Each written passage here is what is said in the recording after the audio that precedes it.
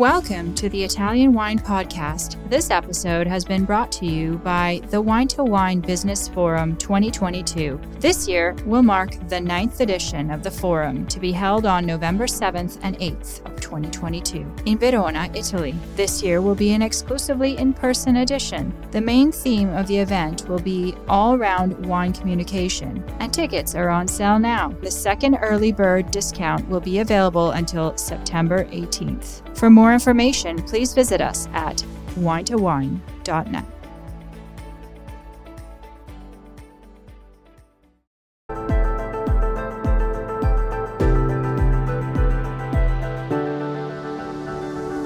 Welcome to the Italian Wine Podcast. I'm Cynthia Chaplin, and this is Voices. Every Wednesday, I will be sharing conversations with international wine industry professionals, discussing issues in diversity, equity, and inclusion through their personal experiences working in the field of wine. If you enjoy the show, please subscribe and rate our show wherever you get your pods.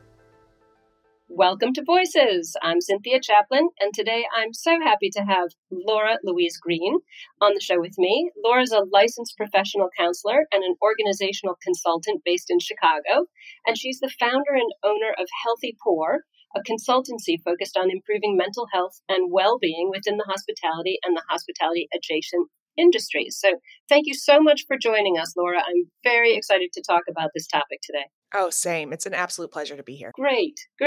So just to get a little bit of background, I know you were in the hospitality industry yourself for almost 20 years. What kind of jobs did you have, and what made you pivot from working inside the industry to working to help the industry itself? Oh, for sure. So I started in the industry when I was 16 at like a small sushi shop in my hometown. And then I decided to get a job as a busser at the American Girl Place Cafe. So I had very humble beginnings. But my career really started because I was working in theater and music. And so, it was a job that I had all through university. And then I would go on, I would get a job, I'd work on stage, and then I would come back to being a server in the restaurant. And I wasn't, candidly, I wasn't particularly good at it or honestly even interested in it. Like, I joked that I was the worst server ever because people would be like, what kind of beer do you like? And I'd be like, I don't like beer. I was not the best. I was not the best. But yeah, I worked, and this is relevant. So I was in a rock band for a while, and we had signed to a major label. Yeah. Oh my gosh, that's a little tidbit of information that I didn't find in my research. Yes, I'm trying to scrub the internet of it. It's like a whole thing. But I was touring for a while, and hospitality was always there to catch me in between tours. So I would go from this like rock star, really wild rock star lifestyle, and then back into restaurants in between. That was around 2009, 2010, so just after the major recession. So, money wasn't in music in the same way. Like, they weren't giving out $1 million advances. It wasn't like that. But when that came to an end for me, I needed a job, and I came to bartending. And that's when I started really working in craft bartending. And I started, drinking, dare I say, proper wine and proper spirits. And, the craft spirits boom was just starting. The cocktail revolution was really coming into play. Like, it was a really cool time to start to care about hospitality and drinks, where it had been a sort of like career pastime, this sort of like catch-all situation for me. Suddenly I was like, wait a second, this is gorgeous. But the reality was that I went from, touring with this rock band, which is, of course, full of drugs and alcohol and chaos and just like this wild behavior. But honestly, hospitality was like jumping from one hot pot to another. And I just found myself thinking like, gosh, I don't know if I can keep living like this. And I loved working in hospitality, and I loved my colleagues, and I loved the way that I got to create cocktails and collaborate with my colleagues and chef, and like the doors that it opened globally to me. It was just so cool. I loved it. But I was like, if I keep going the way I am, I'm not going to live to see 40. Yeah. It is a hazard. If anyone listening to this, if you knew me then, it is. But I was kind of a wild one. I had a great time, but it was a lot, and I knew it was a lot. So I did a lot of soul searching, and I had started seeing a therapist, and I just found my work with her so helpful. And I started questioning a lot of stuff about career. Why do we decide to go into certain careers? Why, and what does that do to us? How do we tie it into our identities?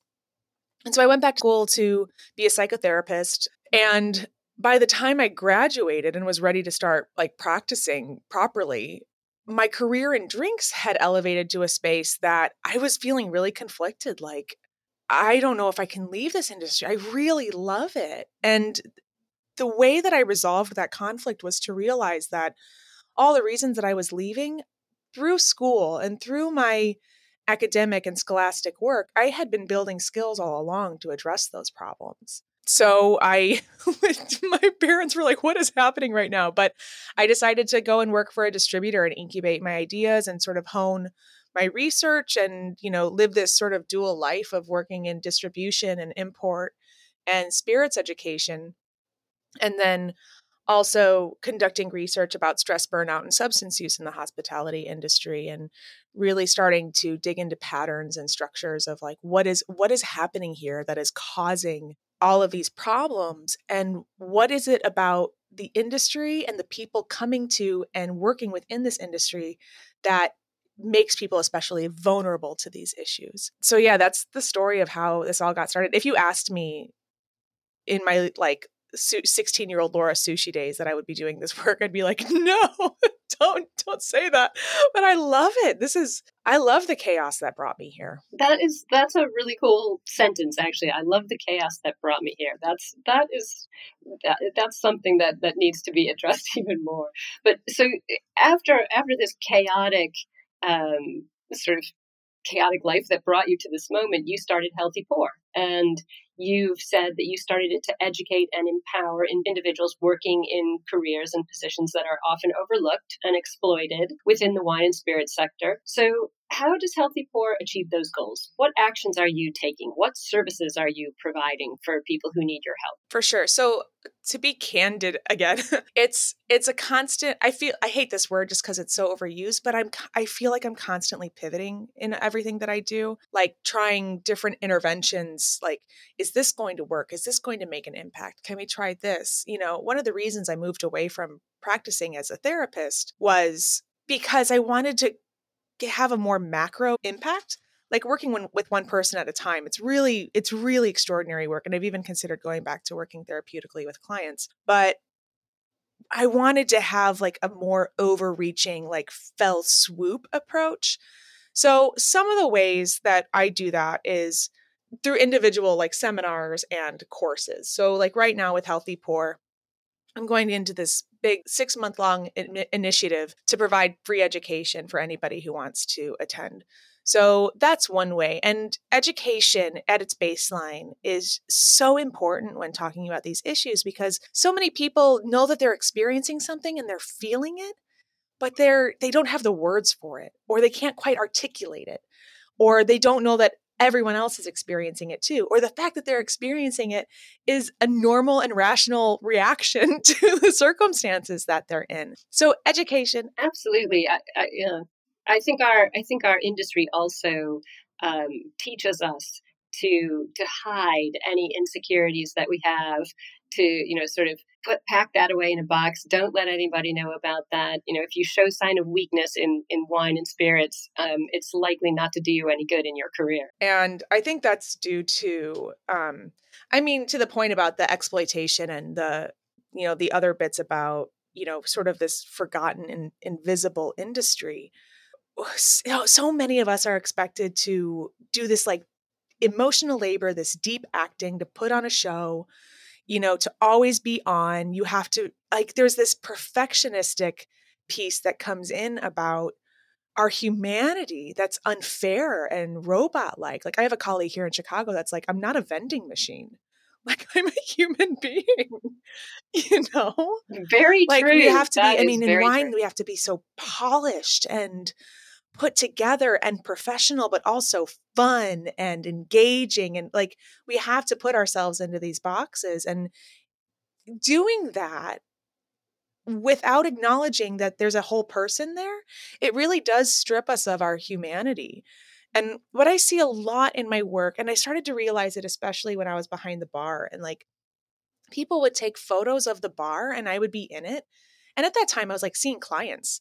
And I'm like, I don't want to be on your Instagram. And I realized that to them, I was a fixture in their experience, like the sconce on the wall. I was part of the design. And Yeah. and at that point, And they don't need your permission. exactly. I don't need your permission because you're here for me and you're here to fulfill my experience. And like there's problems with that too in terms of how we approach hospitality. But I started digging in a little bit more to that sort of like objectifying and dehumanizing piece. And I mean, the research also, it's a forgotten industry. Like I'm doing another master's in organizational psych right now. And there's more research for hospitality coming out, but it's mostly hotels. There's some like SME work.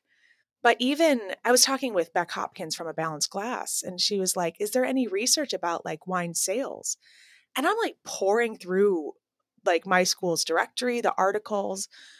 I cannot find anything about, really anything about wine sales or sales of controlled substances or, I wonder if you experienced this too, but when I was working in distribution, so many people said to me, I didn't even know that was a job. And I'm like, oh, this is a job? For sure. Absolutely. I think that's, yeah, and I do think that sort of our industry is very glamorized. People say, oh, you work in wine, that must be great. They forget that the verb in there is work. And what you said about having to be on point all the time, having to be serious and knowledgeable, but fun and witty and photographable and all of those things, it's very hard to do that at the same time. And a lot of people don't know what we do. Many people don't understand what kind of careers happen in wine and spirits. And there are so many, we know, there's so many. There's communication, education, all sorts, producers, buyers, importers, exporters, everybody. But most people are really unaware of all of those layers of careers within the sector. It's wine and spirits, must be fun, everyone's drinking. And that's really not the case. That's exactly right. I mean, even I mentioned my parents being confused about me not being a therapist and working for a distributor, an importer. And, there is this mindset of like, oh, Laura drinks for a living.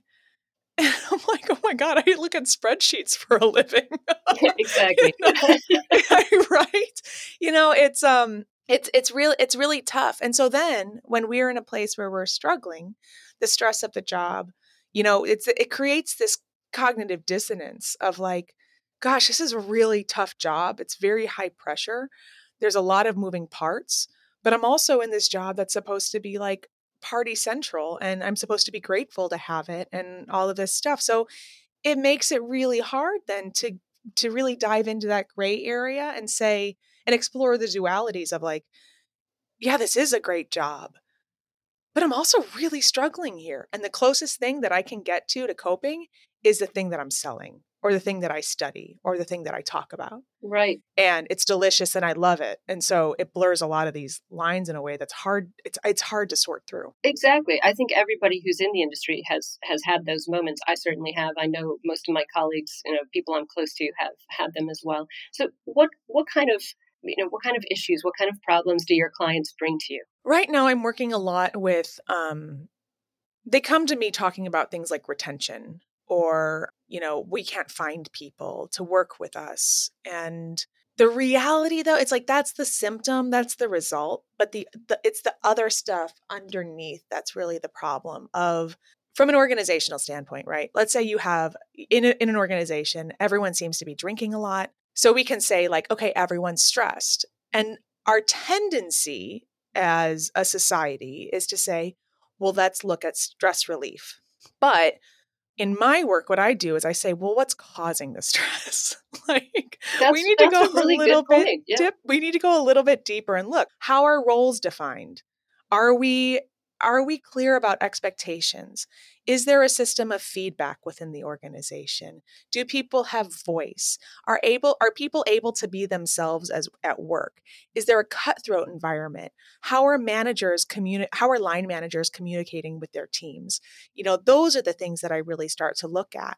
And we see definitely a slew of mental health issues that are happening in the industry, but it's really coming from these like cutthroat, toxic, monoculture, like people trying to fit into a culture that doesn't express who they are really, and just like cutting themselves into little pieces in order to fit in, and, splitting off parts of themselves that are maybe not desirable to this massive like monoculture that, wine embodies or spirits embodies or a restaurant. It's all of these things, all of like those really gross, nasty, insidious, like Stranger Things, the upside down. It's what it reminds me of that. It's the underbelly that we don't like to look at. Yeah, well, I'm sitting here nodding, which you can't see, but yeah, I completely get that. And it is endemic in our industry for sure. I just want to touch on something that I know you've said in the past. You said that you wanted to do whatever you can to make the industry safer for people working in it.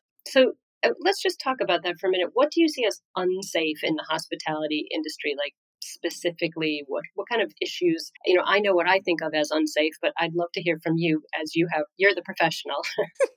For sure. And I want to hear what you have to say too, because it's always, oh my gosh, I love hearing from people and what they see. And I build my whole business really on the feedback that I get from the community and clients and what I see on Facebook. It's all qualitative data to me, and I can take it up and wrap it into a neat package, or at least try to, on Canva, and try to deliver something. But the stuff that I would see as unsafe, I would say the things that are the most unsafe are the things that we actively celebrate at the same time. So an example of that would be this expectation of constantly working. And it might not be like having an organization be like, you need to work 60 hours a week, but that your social media presence is also an extension of your work. That when you go out to eat or drink, it's also an extension of your work. That you're expected to go to events after work for work, and they're framed as a work perk, but it's still work, right? So then... This is all so true. We have all I have definitely had all of those experiences. And this is even like a gentle example of it. So then we're like, oh, but no one has any work-life balance.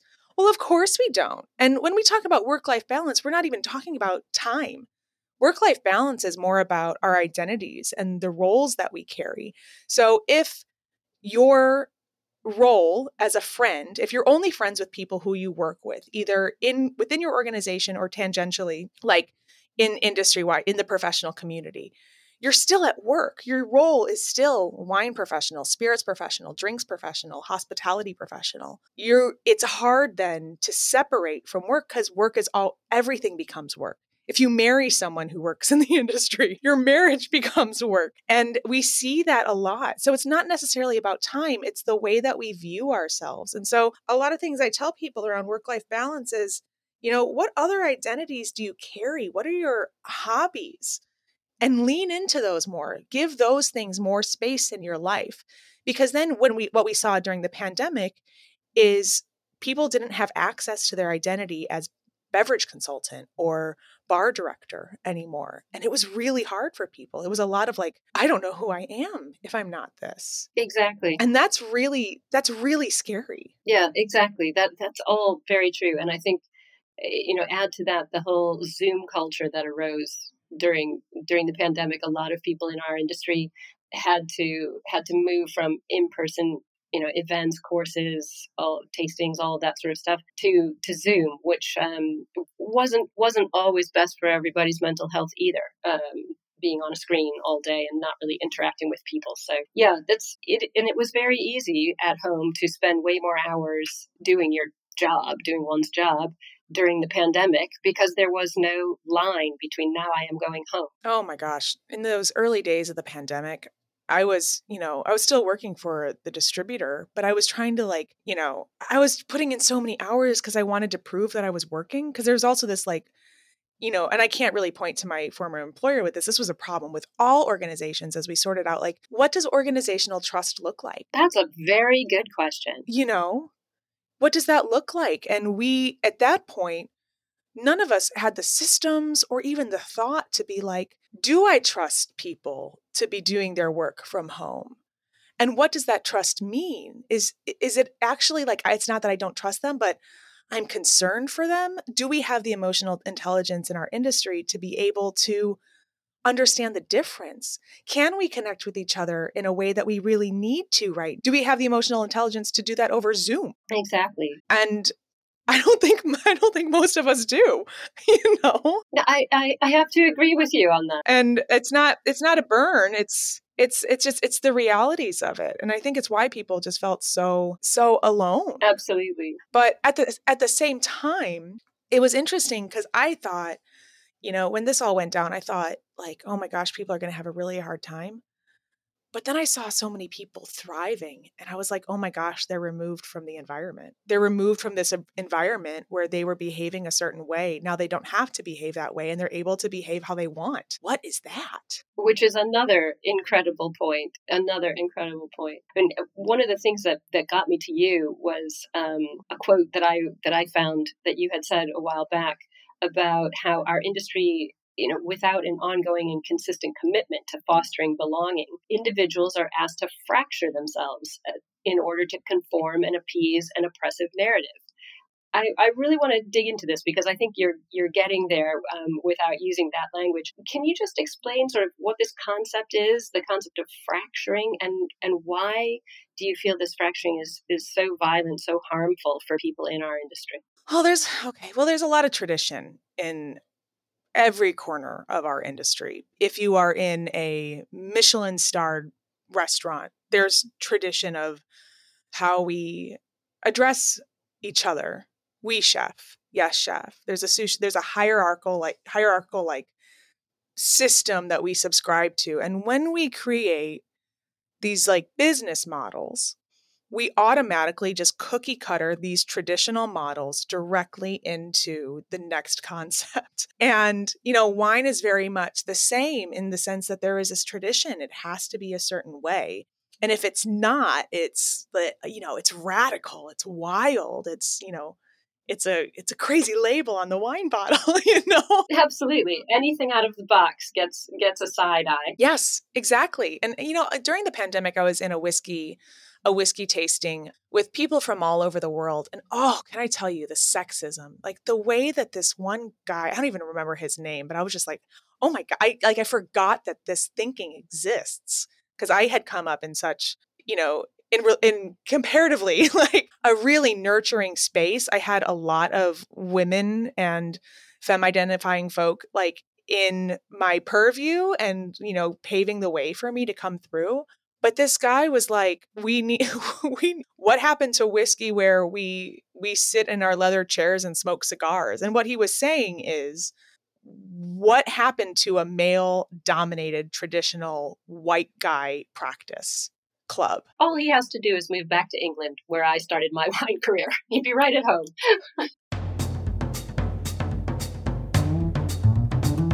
Italian Wine Podcast. If you think you love wine as much as we do, then give us a like and a follow anywhere you get your pods.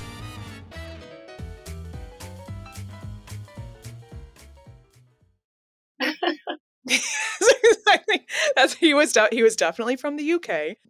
But it was, you know, as much as, so when we talk about fracturing ourselves, it's when people want to be a part of a sector of an industry or a portion, or they want to enter a space, and it's dominated by what someone should look like or who someone should be. Let's say, you know, that English leather couch white guy. And so people, if someone's not an English leather couch sitting white guy, in order to enter that space and be accepted, they'll hide pieces of themselves and then they'll adopt behaviors of that type of person or what they think that kind of community wants to see so that they'll be able to fit in instead of actually being able to like be themselves and bring their experiences to it and really like, and it's a power thing, right? It's because this one dominant community doesn't want to give up power and the decision-making pieces of it.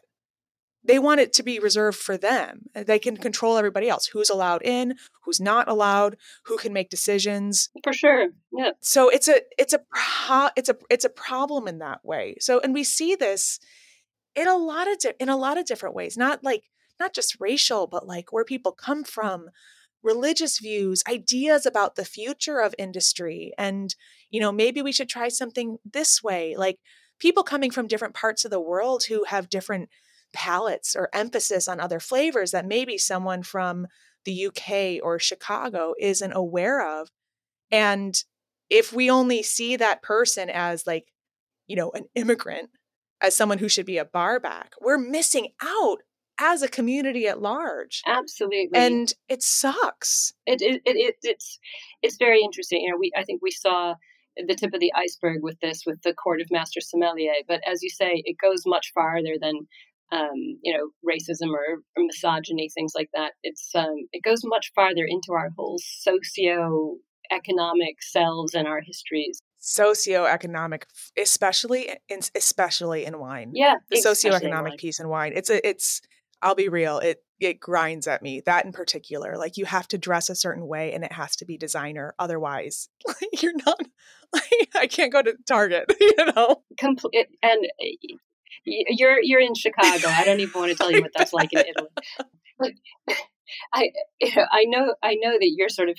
You just spelled it out. You're challenging this kind of oppressive norm of Eurocentric and neurotypical mental health care and things like that. Let's just talk about this because, these systems that cause all this harm and cause all this trauma and, how can we address this? How are you addressing this? Let's sort of fill our listeners in on what you mean by Eurocentric and neurotypical and why this is harmful and how we can combat this. Yeah, I mean, specifically from a psychological and like mental health standpoint, much of how we talk about psychology stems from Freud. And like Freud, as much as like there's a lot of good, we can find some good stuff in there. It is definitely antiquated at this point, but it means that the foundation of how we talk about behavior, our brains, how we interact with each other came from European culture. And so then what's harmful about that, and like I'll say this carefully, that's okay if we're looking at our experiences and our cultural models and saying like, this is how people behave within this culture. What becomes violent and what becomes really bad is when we say this is what's normal for everyone. This what I'm experiencing right now within this culture and who I am, this is what's normal for everyone. And everyone who's outside of that is obviously disordered. Yeah, and other, and just other. And othered, absolutely. Absolutely. Like even I was attending a lecture about global leadership, and the person, I wish I could remember her name. I'm like, oh, I should have written it down, and I'm actually kind of embarrassed. But, she was talking about like time and the way that, Anglo folks, Eurocentric folks, we view time in a different way than someone in Kenya. Time holds a different set of power. And values can be different. And even the language that we use to talk about time, like the example that she gave was like, 1985 was the year I was born, or I was born in 1985. What's centered in those two statements? One centers the time, the other one centers me within that time. So stuff like that. And that might seem like small, but if these tiny things are building blocks, as we build a wall, it creates this massive bump in the wall. Like the more we layer on top of it, the more we have to dig back down to fix it so that it's level and doing what we think. But so for so many years, we saw like psychological study, only like research would only happen with participants who were white, Christian, reportedly hetero men. And then anything outside of that, if anyone diverged from that, it was considered disordered. It was considered wrong. And it was a tool to oppress people. And I mean, we still see glimmers, I should say, like a big shining light in a lot of therapeutic practices right now, how we approach mental health. And it's a really big problem. And so a part of what my job needs to be is constantly examining what is happening within the mental health field that might be especially oppressive or problematic, and being very cognizant of not bringing that into my work when I work with restaurants, because then I'm seeing these intersections of oppression of like people in restaurants are being oppressed in the way that maybe they're not even being paid a living wage, or they're being paid under the table, or they have no rights. And then I come in with these like oppressive mental health narratives. I have to be really, really cognizant of that. It's so interesting how these things get applied to our industry.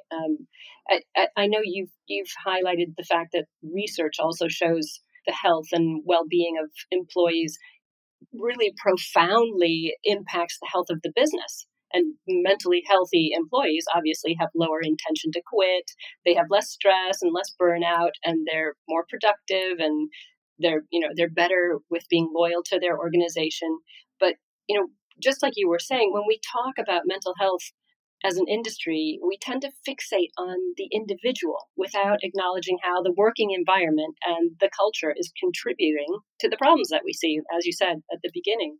And this mindset kind of absolves the employer of all responsibility of care and all accountability when they cause harm. So how do you take this evidence and work with, all your clients, businesses, restaurants, hotels, what have you, distributors, everybody who's in our industry?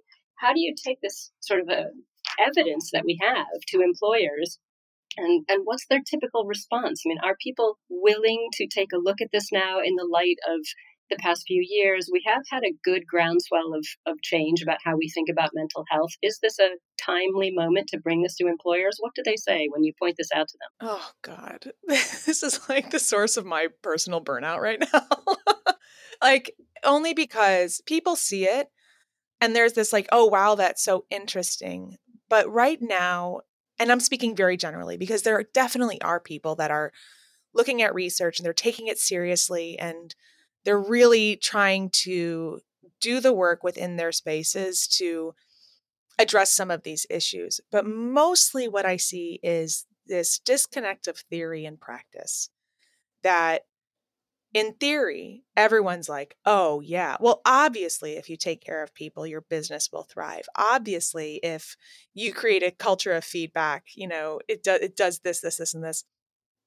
But I don't see it actually applied. And I'm going to quote a friend and colleague of mine, Angela Howard, who says, we can't just keep adding on to things and expect it to like fix the inherent, like deep-seated problems. So what I see a lot is this attempt to like add programs on top of whatever else has happened, on top of the sludge. It's like painting over a moldy wall in a rentable apartment. Like I don't see, like the response is usually like, well, what can we do for them to add on to what we're already doing? And that's not the real thing that we have to do. We have to like strip the paint away and look at the foundation of what's going on. Yeah, back to the bare wood. Absolutely. Absolutely. And that's hard work that a lot of people don't want to do yet. And I get it. Like it's like cleaning out a refrigerator and finding like your old Tupperware containers in back. You know that it's a problem, and that they smell, and you have to get to it at some point, but you don't. And it's making the rest of your food taste bad. Absolutely. Oh man, it is a good analogy, huh? It is a good one. It is a good one. But like, that's the work that has to be done. But a part of that work also is challenging those traditions and challenging those pieces that we identify so deeply with. Like if we grew up watching chefs yell at each other, and now we are a chef, now I'm a chef, and I know that within this lineage, my job is to like yell at people because that's how I learned. Saying like, that's really, people don't learn like that. They behave out of fear. It's not that like they're actually learning. That becomes very challenging to someone's identity and who they are. So it's not just about doing like behavioral change or adding systems or programming. Like people have to do deep internal work to get this done. And that, I think, is where that disconnect of theory and practice happens. We know what we have to do, but it's just a matter of actually doing it. And it can be very frustrating for me, to be honest. Like it's so rough. Absolutely. I can only imagine. And I think a lot of people in our industry are in complete denial about their behavior anyway. But that's for another podcast. Well, but to that point, like I'll post something on Instagram, let's say, and I find that a lot of people are like, yes, this is so true. Oh my God, I see this all the time. And I'm like, but if everyone sees it all the time, it means that we are doing it. It's us. Like, we need to examine, like, if we see something that resonates with us, it probably resonates because we've participated in it or been complicit in it in some way or another. We always see ourselves as, I'll say this carefully. We see ourselves as victims of these systems, but the systems exist because we participate in them. So the work has to be both sides. Absolutely. Absolutely. And we think it's everybody else. And we let them carry on. Yeah, we don't stand up. Exactly. I do think this is an industry. Yeah, I do think this is an industry that really is stagnant in giving people the space to stand up and find their voice and say, I don't accept this and I don't accept this behavior. That is so real. Because we know how tough this industry is, and people lose their jobs and can have their careers trashed by trying to speak out. So it is something that really has to be worked about. And I know you started a symposium, to sort of help people with all of these things, focusing on workplace wellness. And how does the symposium work? Who are the speakers? How can people get involved? How can I attend? How can I come and listen to all of this? Because I think this is so important for everyone, but our industry in particular, I think really needs to do some heavy lifting in this area. Yeah. Okay. So the symposium this year was so dope. Like I will go back and listen. You're just going to make me jealous. Well, no, because you can still. So the way that I structured it is it's all online. It all lives online, and we launched it April 18th. And for those 3 days, they were free. And anybody could watch the videos, ask questions. People were accessible. And, it's all in the Healthy Poor Institute, which is institute.healthypoor.org. And that's where I put a lot of trainings, a lot of lectures that you can participate in. So I can't remember how many, maybe there were 14. It doesn't matter. There were a bunch of interviews, and it was a combination of academics, people in, doing consultants who are like doing practical work out in the world, and hospitality professionals. And we structured it in a way that we had a hospitality professional speaking to something, be it the importance of like handbooks and structure and whatever. And then we had another professional in like the organizational psych realm or like clinical psychology or whatever it is, talking about it from their perspective and showing the alignment. What we do a lot in this industry, and this is true in food, spirits, wine, beer, is we're so insular that we don't really look outside of our industry for resources, which drives me up the wall. Like it's such a thing because there are so many people, like not just like me, but like Angela Howard, like Phil Ganilka, who are doing work around like culture and perfectionism that we would really benefit from bringing into the work that we're trying to do. Like, I think the industry makes this it's hard work for sure, but we make it a lot harder than it has to be because we try to figure it out on our own. When there's people out there who can do it like in a snap, who've been doing it for many years that can help us. And I really encourage like folks listening to engage with those people. Like, I don't even care if it's me, but there's other people out there who can help. So the symposium brings these folks together and says, this is something that we can work on together. So we covered topics like perfectionism, like culture, like what is culture really? It's a term that's thrown around a lot. We started looking at stuff around trauma and abuse, why change is so hard. So it's a really cool blend of hospitality professionals and mental health professionals and organizational folks. It's really neat. And so it's structured on the Institute to be both video. You can watch the video, or you can download the audio and listen to it like it's a podcast. And I set it up so that if you go and sign up, you get it free for 3 days for 3 days whenever you sign up. So if you sign up today, you have 3 days to listen to it all for free, or you can buy it, or you can like try to make a donation, or you can reach out and find it. You know what I mean? I really just want to get this information out there. That's amazing. So it's accessible for everybody. That in itself is very helpful. I can see now, I didn't know the dates of it, but now I know why I missed this, because it was right after Vinitaly and I was lying in a heap somewhere. So I understand that. Yeah. 17th, 18th of April. Yeah, that's a blur. So yeah, after the symposium, I was laying in a heap for about a month.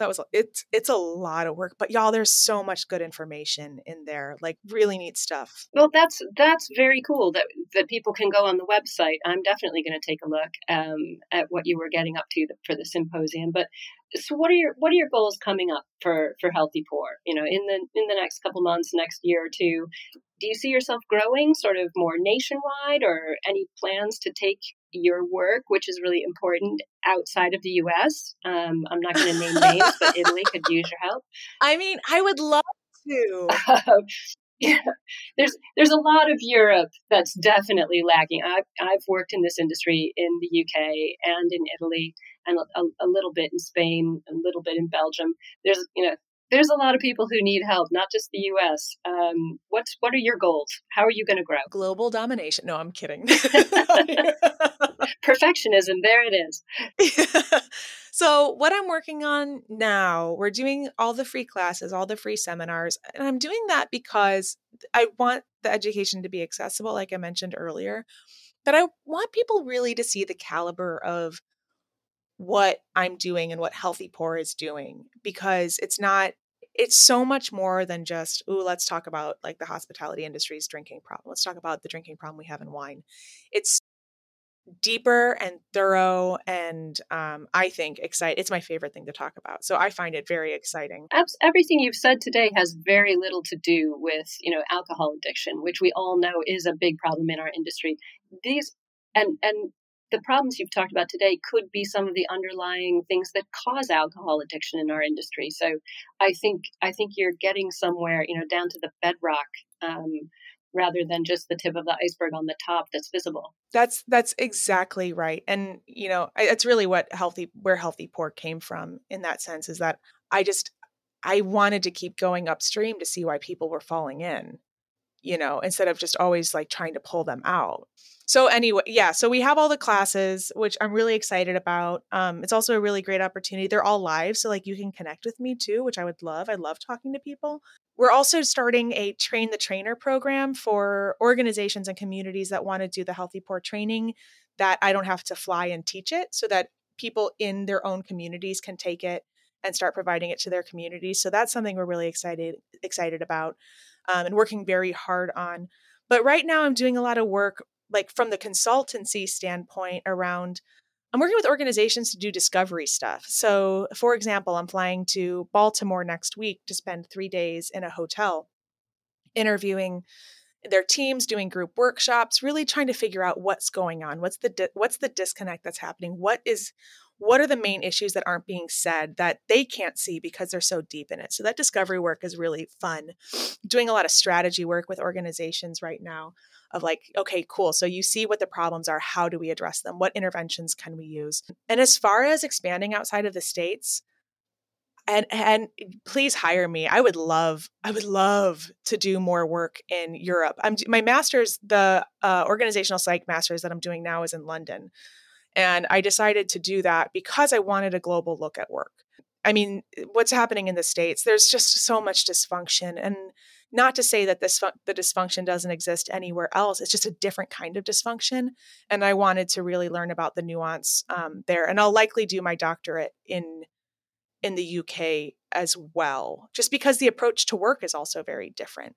But then again, it very different, yeah. And it creates a different set of problems then too.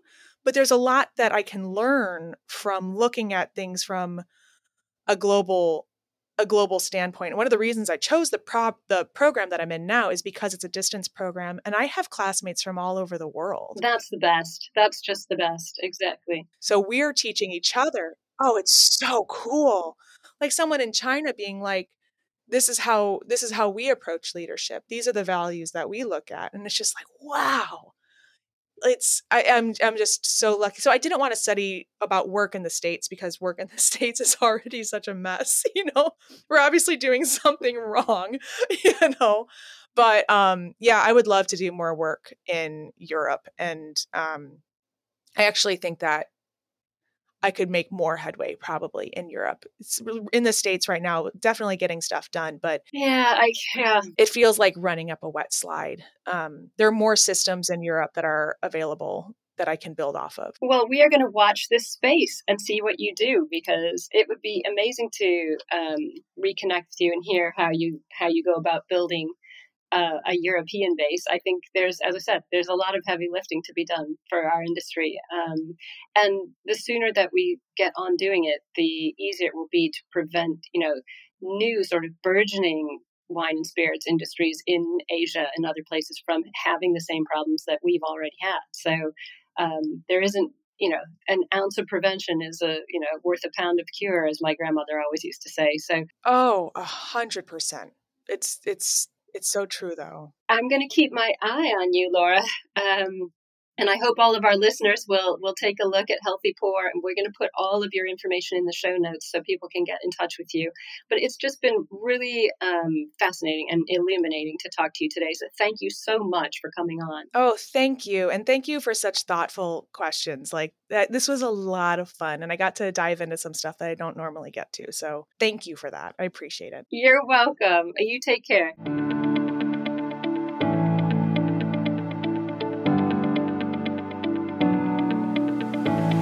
We hope you enjoyed today's episode, brought to you by the Wine to Wine Business Forum 2022. This year will mark the 9th edition of the forum, to be held on November 7th and 8th, 2022, in Verona, Italy. Remember, the second early bird discount on tickets will be available until September 18th. For more information, please visit us at winetowine.net.